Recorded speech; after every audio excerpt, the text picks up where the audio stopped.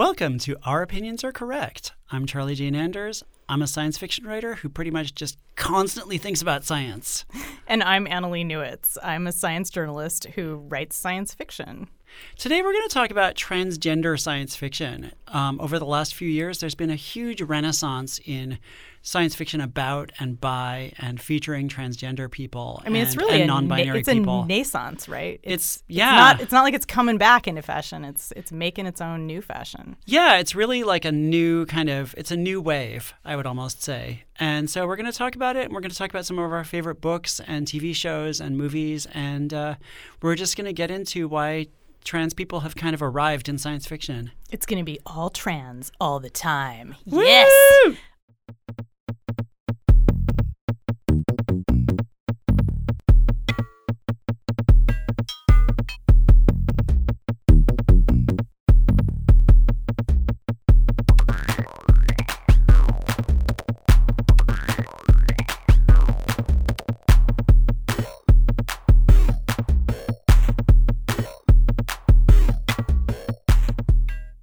So where did this new wave start, Charlie? Where do you think that we started to first see stories about or by trans people really entering into the mainstream of science fiction? I mean, I think there was a bunch of things that happened. One thing that happened was the Wachowski siblings, the Wachowski sisters, transitioned. First, Lana Wachowski very publicly transitioned a few years ago. And there also just started to be more trans characters showing up in comic books and novels and movies, and just more awareness of trans people in general. I think it coincided to some extent with stuff like Caitlyn Jenner transitioning and becoming a huge, big superstar meme, and Laverne Cox being on Orange is the New Black. But also just a whole new wave of authors have come along in prose fiction in the last few years. If you look at the Nebula and Hugo ballot for the last year or two, you just suddenly see a ton of trans and non-binary people on the ballot, where previously there might be one or two of us occasionally. Like I was on the ballot, obviously, back in, I think, 2013 or 2012. Cheryl Morgan, who writes a lot of wonderful nonfiction about science fiction, won a Hugo 5 years ago or so. But really in the last couple of years, there's been this explosion. And, recently it's kind of feels like it's kind of cresting. We're getting a trans character on the show Supergirl, who's played by an actual trans actor, Nicole Maines. And actually, we've got a clip here of her talking to Variety about why it's so important for her character to be both trans and a superhero. I think most importantly, I want fans to take away an understanding of trans people, that we can be anybody, we can be whoever we want, we can do whatever we want, that we can be superheroes. Because in many ways we are. Yeah. And meanwhile, my favorite TV show and yours, I think, is Steven Universe right now. And the creator of that show, Rebecca Sugar, recently came out as non-binary and also said that Rebecca views the Crystal Gems as being non-binary. And I think that was that made a huge splash. And even though they're kind of identified as women and people use the female pronoun for them, they are non-binary heroes who kind of transcend gender in some ways because they're just light projections made form, kind of. Yeah, they're rocks, basically. so yeah, it makes sense that they would be non-binary. Yeah, and I think when Rebecca Sugar came out, she said that she was a female-identified non-binary person. And so I think we're starting to see a whole range of identities that people can have. You don't have to change your pronoun to come out as non-binary. You can choose to be they, them. You can be one pronoun sometimes and one pronoun another times. We're all trying to figure it out. It's funny because science fiction has always had characters that transitioned their gender. When I first started reading science fiction when I was a kid, I was reading John Varley, whose novel Steel Beach is all about a future society, a kind of a post-scarcity society where people just switch genders all the time. It's totally normal. We have Altered Carbon, which came out a while ago as a novel and is now a television series that's going to get a second season, where people can upload their brain into whatever body they want. So people switch all the time between different genders if they choose to.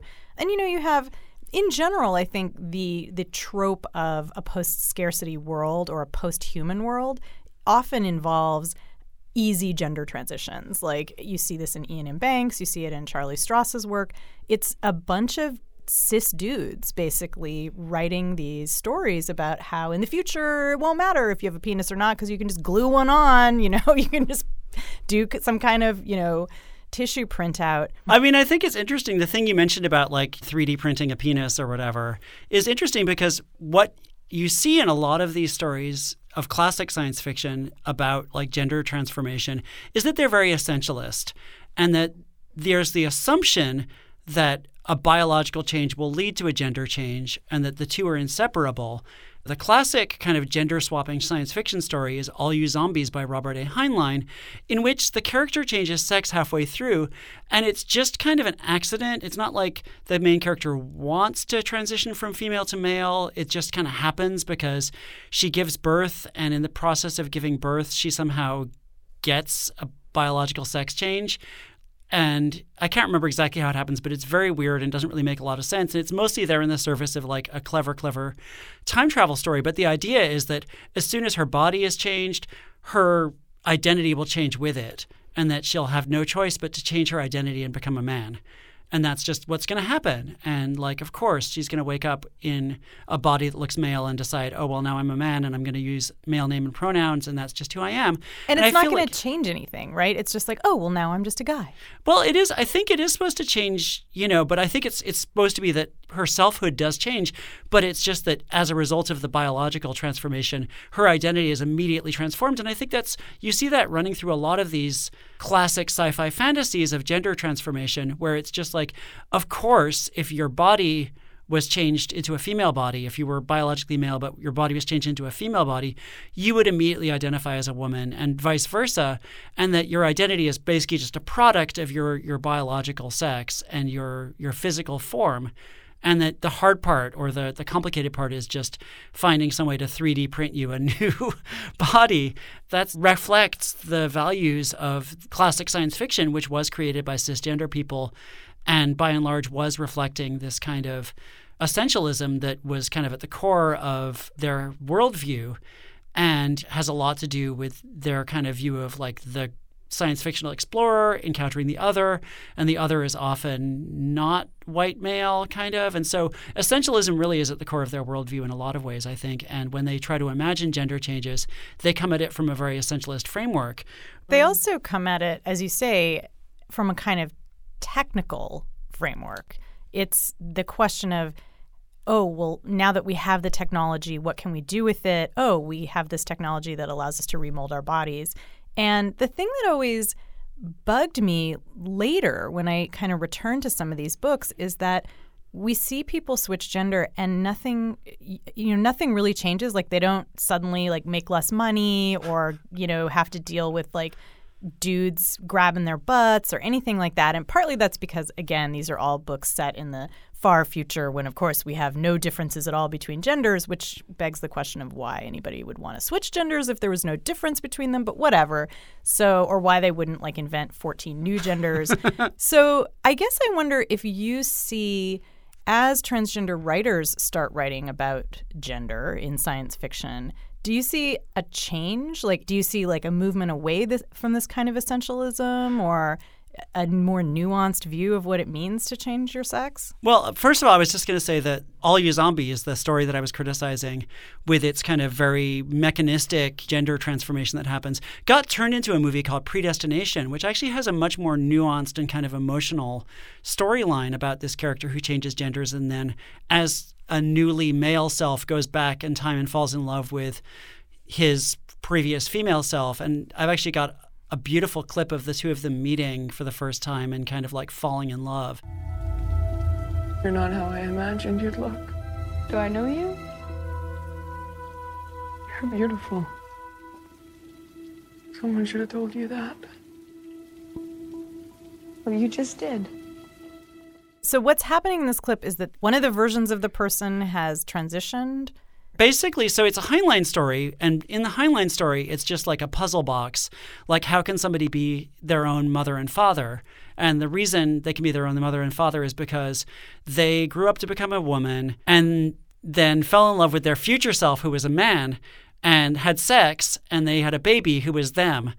And after having the baby, they were forced to transition their gender and become a man and go back in time and fall in love with their female self and father themselves as a baby. And so it's like a ridiculous... It's like the classic bootstrap time travel story. It's purely there just to like see how silly you can get with time travel and kind of be like, ooh, look, everything also, is like amazing, like female to male transition surgery. I Holy know. crap! Well, Yeah. they're like implanting like fully loaded testicles. Like it's the future. it's And the like, future. yeah, and so for Heinlein, it's just a puzzle box. But then the Spierig brothers made it into a movie in which they actually try to think about what that would be like emotionally to go back in time and meet your past self who is in a different gender and fall in love with your past self. And Sarah Snook, who plays the male and female versions of the character, is amazing and puts so much into it. And then later the character gets older and turns into Ethan Hawke and it's like, oh, whatever. But, you know. The thing I love about that scene is that it's this kind of beautiful moment of self-care. Yeah. Like, I feel like it's, I mean, let's set aside all the weird ooky stuff about like having sex with yourself, which actually is lovely. You should feel free to masturbate as much as you want, but there's still something kind of creepy about it in the film. But as like a psychological mechanism of your older self going back and meeting your younger self and saying like, actually, you're okay. That's a really, I love that idea. And I think that's something that's missing from a lot of stories about being trans is in science fiction is that feeling of before the person transitions, like all of the uncertainty and doubt and self-loathing sometimes that the person is going through and how much they need someone to just sit down with them and be like, hey, you know, you're awesome. Go ahead and do what you want to do, you know, get something tissue printed or whatever. Yeah. Get your 3D printed gender here. Go be yourself. But to go back to my earlier question about whether it changes things to have trans creators involved in this process of talking about gender transitions in science fiction, do you see a change? I mean, because we've been talking about this Heinlein story a lot, which is still like cis dudes kind of telling the story. So what about when trans writers are in the mix and they're telling their own stories? How do you see those as being different? I mean, it's interesting because there have been trans creators in science fiction all along. We had Rachel Pollack, who I've been just reading a bunch of her stuff in preparation for this episode, and she was openly trans and writing science fiction back in the 80s. She was writing Doom Patrol, this comic book that Grant Morrison used to write. So awesome. She took over Doom Patrol from Grant Morrison and immediately added a trans character to the book. She also wrote a novel in 1988 called Unquenchable Fire, which won the Arthur C. Clarke Award. The novel takes place in Poughkeepsie, New York, and which is, I think, where she's from. Uh-huh. And it's all about, like, the horror of living in upstate New York and, you know, the kind of stultifying, kind of stifling society there. And at the same time, it's very weird and warped. Rachel Pollack is a tarot expert who puts a lot of, like, weird symbolism and kind of bizarre imagery into her novels, and they're usually fantasy and they're kind of like very weird and out there. And at the same time, Unquenchable Fire is about a cis woman who becomes pregnant with like a magical pregnancy, and it is in some senses a little bit, in that novel at least, there's no kind of suggestion that there's anything other than the gender binary.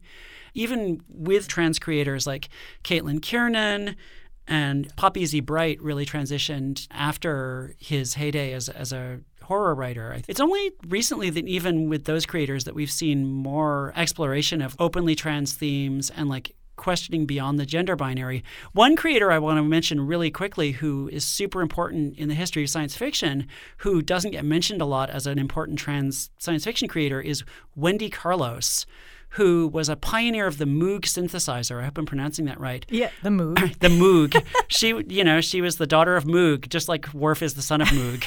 Anyway, she pioneered also, the Moog synthesizer. She's part of this whole tradition. I feel like that electronic music is like ruled by trans people now. I guess like, so, yeah. So, like there's Sophie and like who's like my goddess or whatever. I don't even care. Pick a deity, pick a gender designation for that deity. Like she's all everything. But I mean, it's not just her. I mean, it's, you know, there's a ton of trans people in electronic music, I guess just because, you know, it's science fictional maybe, or I don't know. Tell us more about Wendy Carlos. She did Switched on Bach, which has a really silly name, but is an amazing album. album. It's basically like an album of Bach fugues done on the Moog synthesizer, and it's just so freaking cool. And people were listening to it constantly in the early 80s. Like, I feel like you could, like, when I was a kid, like, you would hear it everywhere. Like, at the roller skating rink where I was at, a lot. That was a place I was hanging out a lot. I wore out my vinyl copy of Switched on Bach. And then she also did the soundtracks for Clockwork Orange and Tron. And actually, here's a tiny bit of a snippet of her Tron theme.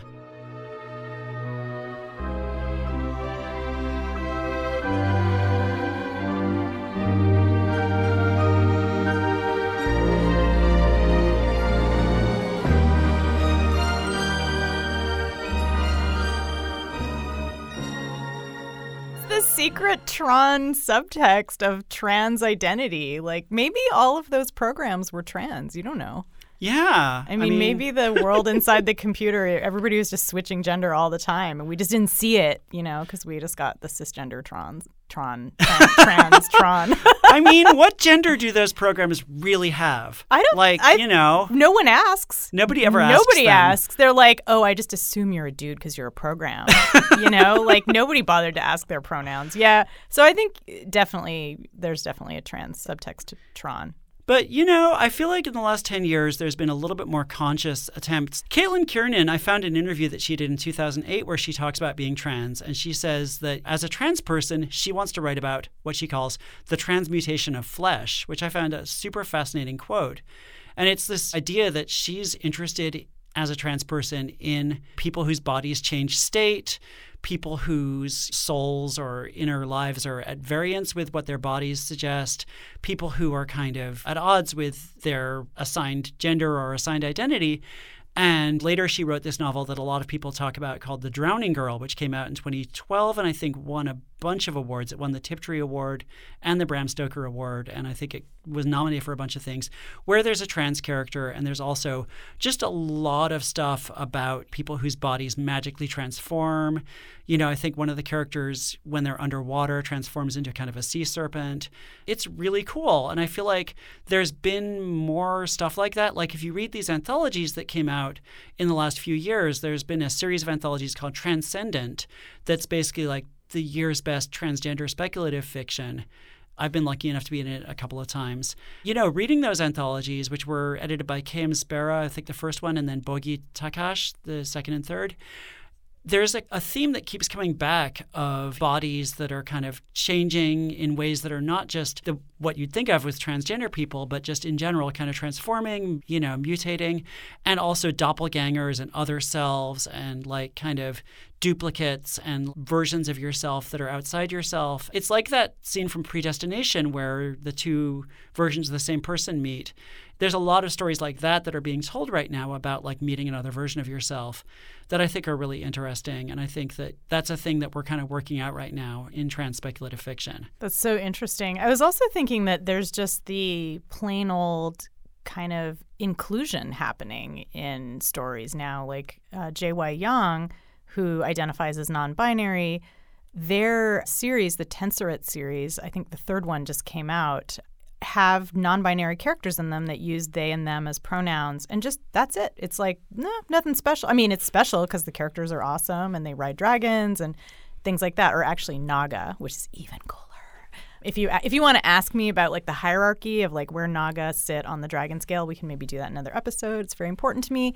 One of the things that, is really interesting about that is that I think with non-binary identity, we're seeing people experiment with new pronouns. So they and them is really just kind of one variation on many different kinds of pronouns that people are using to try to explain or represent what it feels like to not really be male or female, which is something that our language is not super good at and something that our culture hasn't thought a lot about.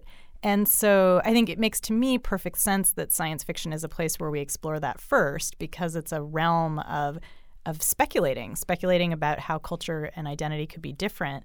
I wanted to ask you, Charlie, if you feel like your experience of being trans has affected your writing at all. Yeah, I mean, I think about this a lot, obviously. And, I bet you do. You know, and I talk about this a lot. Yeah, when I was starting out as like an openly trans science fiction author, like more than 15 years ago, I felt kind of isolated. I felt like I was alone, and I felt like there wasn't a lot of other people out there. Like, I met Cheryl Morgan. I had eventually met Roz Caveney, who, by the way, Roz Caveney has this like fantasy series called Rituals that's like really fascinating and awesome and has like trans characters, I think. Roz is one of the pioneers. Yeah, she's definitely a pioneer. She's been out in trans for a really long time. Yeah, and she's been a huge part of the science fiction community as well. But I felt really isolated and alone, and I feel like I was trying to find ways to write about transness in science fiction like 15 years ago. And I think that part of what always fascinated me about it is that we are, in some sense, a product of science. There are things that I've been able to do to kind of modify myself to fit my gender identity that are only possible because of science. And at the same time, there is a kind of weird fantasy aspect to being trans, to kind of encountering your true version of yourself and entering into this kind of numinous, dark forest of uncertainty and like confusion. I'm never not going to be confused about what the hell I'm doing with myself. I'm never not going to be fearing that I'm doing it wrong or feeling as though I'm kind of making it up as I go. And I feel like that kind of leaches out into my fiction in a lot of different ways. I feel like even when I don't have characters who are openly trans or who are openly, questioning their gender, which does a lot of my characters do in one way or the other, I'm always kind of poking at that feeling of like, I have no idea what I'm doing or who I am or what all of this means, and I'm just kind of making it up as I go. And I feel like that's something that if you write about it in different ways, you can hit a lot of people because most of us, even if we're not trans,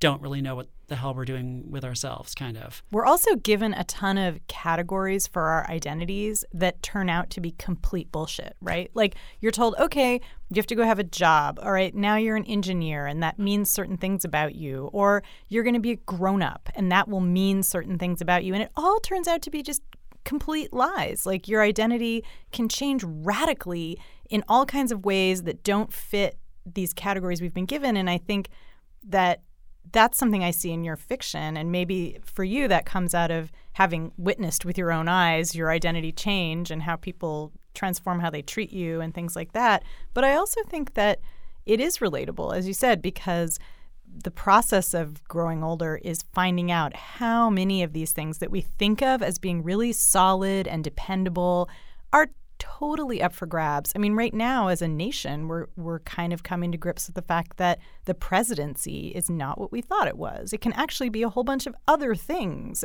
We thought presidents would act a certain way, but nope, turns out they can just act a totally different way and they're still president. So that sense of, disorientation, I think, hits us in all kinds of places, and gender is just one of the most fundamental ones. Yeah, and I think that it's good that in the middle of our sort of national identity crisis and our kind of collective meltdown about who we are as people, it's good that part of that is that we're kind of recognizing that gender is one of the things that we've created collectively that is bullshit. I also wanted to mention, by the way, that like the last couple of years have seen a lot of really great stuff coming out by transmasculine authors. In particular, there's been like a flood of new works by transmasculine people. There's The Merry Spinster by Daniel Ortberg, which is a collection of retellings of fairy tales. There's Or Tomorrow or Forever by J.S. Kalfas, who's a non-binary transmasculine person. There's like literally everything written by Yoon Ha Lee, which are all amazing. And which often have like a thing of people being put into different bodies. And like the third book in his trilogy has somebody who has their 17-year-old consciousness put into their body as a much older person, and they're like, whoa, I was 17 a second ago and now I'm like suddenly in the body of myself as like a much older person, which I think is fascinating. There's Jordy Rosenberg, whose book Confessions of the Fox has become a huge breakout hit this year and kind of features like weird alternate history. There's just been a lot of really interesting stuff, novels in the last couple of years, I feel like. And there's a ton of short stories coming out, too, from young writers who are identifying as non-binary and trans. Yeah, and if you look at those Transcendent anthologies, and like also there's like an Highly anthology recommended. called Meanwhile Elsewhere that came out recently that's got a lot of trans writers in it. And if you just look at the list of short fiction finalists for the new Hugo and Nebula for the last couple of years, you see a lot of these people, turning up, and it's really exciting. Yep, we're just turning all science fiction into trans everything. All trans everywhere. Speaking of our collective identity freakout and our sort of collective national freakout over trans identity in particular, the past few weeks have seen a really dramatic conversation around, I think, a brand new idea of rapid onset gender dysphoria. And I know that you read the paper and you've been kind of looking into that. So what is this about, and why is science suddenly having this debate over trans identity? What is happening in science? So basically, a couple of weeks ago, a journal called PLOS One published a paper about something called rapid onset gender dysphoria by a sociologist named Lisa Littman at Brown University. And it immediately generated a huge amount of pushback from the scientific community. In it, Littman defines what she says is a new kind of basically malady. She's using terms like rapid onset because she's thinking of it as basically a kind of an illness. And she says that this is something that's afflicting cis girls, so people born female, where they suddenly, due to peer pressure and exposure to social media, decide that they're trans. But maybe they're not really trans because maybe it's just a result of peer pressure, or maybe it's because they have other trauma, or they have depression, or they have other things that are undiagnosed. And so the paper essentially suggests that when parents discover that their child suddenly identifies as trans, that maybe they're not really trans, maybe it's some other problem. Because if it comes on suddenly like this rapid onset idea, that maybe it's cause for skepticism. So the controversy, well, there's already the controversy of kind of claiming that, but then the real controversy came from the fact that the study was conducted in a way that is profoundly biased and unscientific. And PLOS One, the editors of the PLOS Journal have now said that they are going to retroactively re-examine the paper and re-examine its assumptions. Brown University has said that they're no longer going to link to the paper and promote the paper while it's undergoing this, post-publication examination. The reason it got published at all is that the ethos of PLOS One is that they will publish scientific papers that are technically correct, and this paper is technically following the scientific method. However, I'm not sure how they got that, because the Littman, the researcher, the way that she conducted her research to discover this new malady was by doing a SurveyMonkey poll, which SurveyMonkey is it's actually commonly used in social science research. It's just an anonymous polling software application that you can do online. Probably many of you have taken SurveyMonkey polls of various types. And she created this poll asking parents about whether they had seen this sudden onset gender dysphoria. And she called for participants in this study. She only got about 250 participants. She posted about it on 3 different websites, all of which are aimed at parents who are questioning their child's gender identity, questioning their trans identity. So they're specifically sites geared toward parents who already reject the idea that their child is authentically trans. They think it's a phase. They think the kid is wrong. They think the kid is asking for attention. There's a variety of reasons why parents believe that their kids aren't really trans when the kids say that they are. And so this is a classic example of sample bias.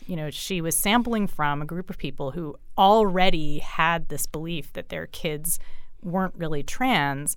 And then she built this paper around the idea that there were all these kids who weren't really trans, who were coming out as trans suddenly, unexpectedly.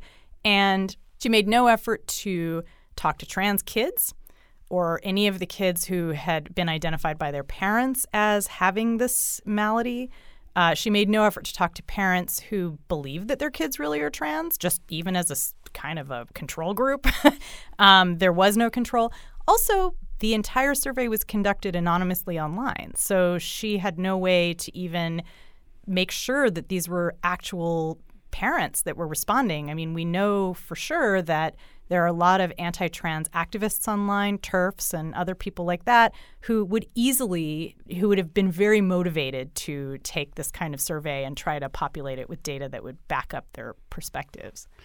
Yeah, and also the part I don't get, isn't adolescence in general a period of rapid change and like change in gender expression generally? Like, you know, don't all teenagers change how they express their gender during adolescence? I know, right? Like, how come there's no paper on like rapid onset, you know, femininity rapid disorder? Onset gender conformity. Yeah, rapid onset. Because here's like one of the things that Littman talks about in the paper is that these are all kids who start watching videos about gender transition and then they decide, you know, nefariously that they're going to do it because they think it's going to, you know, make them happier or they think it'll get them acceptance.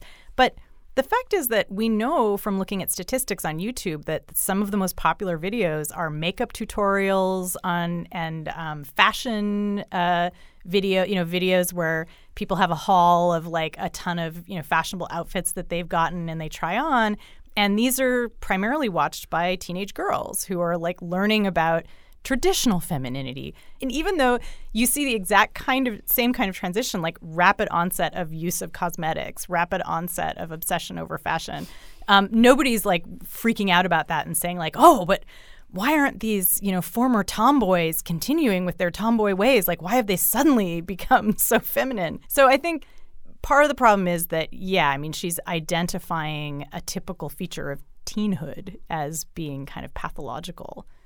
Yeah, and like also it kind of comes back to this ongoing debate about trans teenagers in general, which, you know, Jesse Singal has written some heavily criticized articles about this over the past few years. And like this idea that like that there's no harm done if you don't transition and that that's the default and that there's something aberrant and also, you know, damaging about allowing teenagers to transition, you know, whereas isn't it irreversible and potentially damaging either way? If you have a cisgendered girl who starts watching these kinds of, you know, videos about fashion or whatever and maybe gets eyebrow tattoos or gets, you know, some kind of permanent transformation to make themselves look more feminine. I mean, what I was getting at is more that puberty is irreversible in either direction. Like if you're, you know, in the middle of puberty and you don't take puberty blockers, then assigned male at birth, you're going to grow facial hair. You're going to have all these physical changes that are going to be incredibly difficult and excruciating and expensive to try to reverse later. And if you're assigned female at birth, you're going to grow breasts, which you're going to have to get top surgery to remove later. And like there's a lot of changes that happen in adolescence that are irreversible, that if you just force people to go through adolescence in their assigned gender, it's going to be a lot harder later to deal with. Well, it was good enough for my generation to go through puberty. You'll go through puberty too. Yeah. So I think that you're right. I mean, this definitely plays into the kind of Jesse Singal style. I would call it kind of fear-mongering about the idea that there's this huge number of kids that are seeking attention by wanting hormones or hormone blockers. And the reality is it's an incredibly tiny number of people. And also there's really so much evidence now that not allowing a kid to have the kind of gender expression they want can be really harmful. There's tons of evidence for that.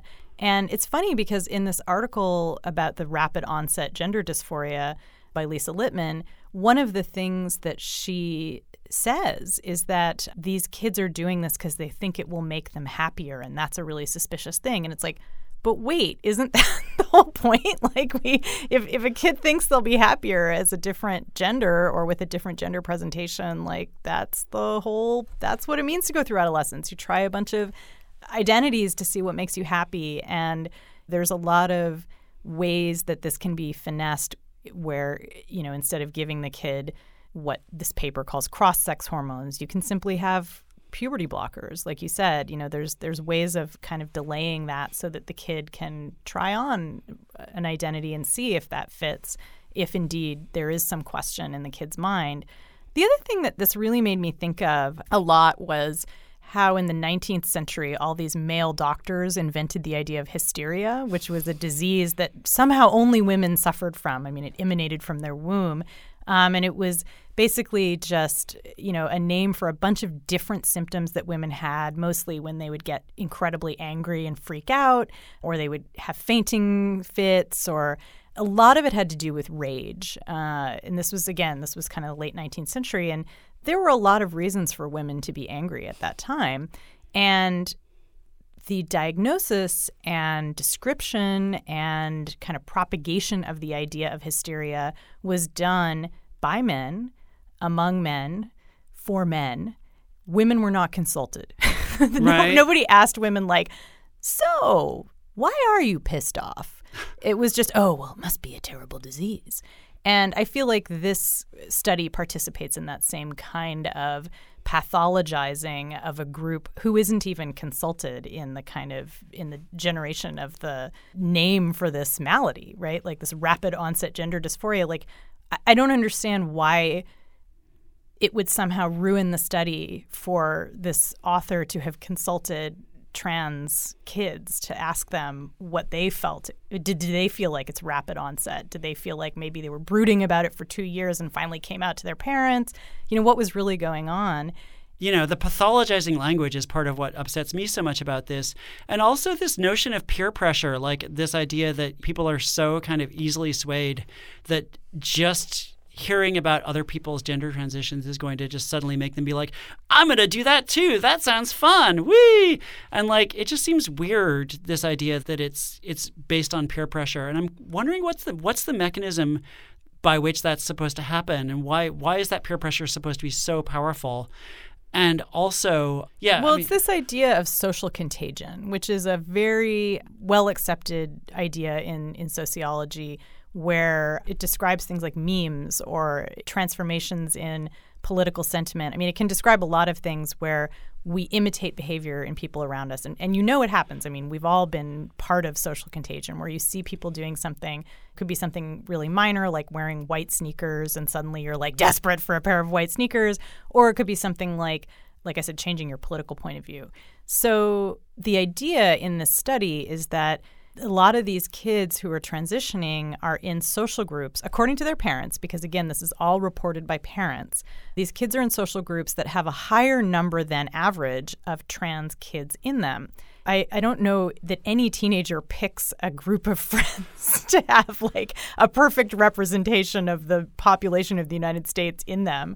None of these parents seem to be freaking out about the fact that their kids aren't hanging out with a racially diverse group of people, but they're really worried that it's not there's not enough cisgendered people in their child's play group or their friend group. And so the theory or the hypothesis in this paper is that because these kids have so many friends who are trans, that they're kind of just imitating what they see in their friend group because they want to conform and they want the validation, which doesn't take into account all of the literature and all of the kind of observations that we can make, having all been teenagers, that when you're a teenager, you seek out friends who are like you.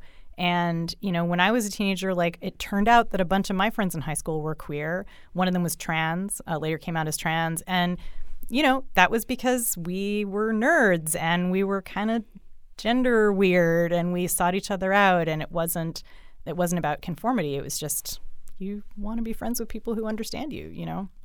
So I think that this study is a really great example of how, unfortunately, science, as much as it's supposed to be objective and it's supposed to lead to enlightenment, can also be used to really shore up regressive ideas. It can also be used to try to guide therapy for teens. I mean, that's one of the things that worries me about this study is that clinicians are going to read it. PLOS One is a very respected journal. It's not like it's been published in Bob's Backyard Barbecue Journal. This is a major, I've written about tons of papers that have been published there. They're going to take it seriously. Clinicians are going to start saying, oh, I think that might be rapid onset gender dysphoria and not a true trans identity. And it's going to affect the lives of teenagers. This isn't a scientific paper that's about, an ancient civilization or about how electrons behave. It's going to affect people's lives, and it's going to affect the lives of very, very vulnerable people, young people, trans people, non-binary people. That's a huge danger. It's not a neutral kind of mistake to have made. Yeah, and just one final thought about the whole social contagion idea. I mean, before I knew that there were other trans people, which I can remember when I didn't really know that there were other trans people or that was a thing that you could identify as, I was just really confused and didn't know what the hell was going on with me and just was like, I don't understand. This is really confusing and upsetting. And, I feel like it's that way with a lot of things. Like a lot of things, until you find out that there's a name for it and that other people experience it and that you're not alone, you just might be on your own being really confused and isolated. And that I don't think that that's a good outcome. I don't think that's an outcome that we should push for people to just feel isolated and like they don't have any framework for understanding their own experiences. I don't think that that's like a win. I think that you're right. And I think one of the things that's really worrying about this paper is that it seems to pathologize the idea of a queer support network or a community, because it's not just about saying, these kids shouldn't be allowed to identify as trans. It's saying there's something pathological about queer kids wanting to just hang out together.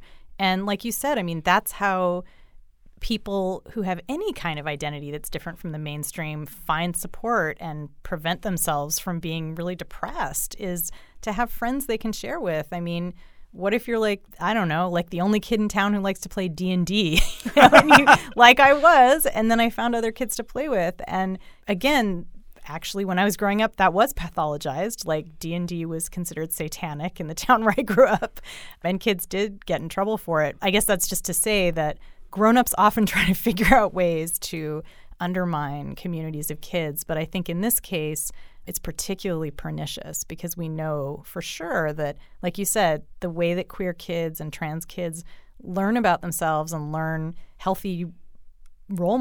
healthy role models is by having a community. And so this paper is saying, well, if your kid is seeking out communities of trans people, this is a sign that they probably aren't trans.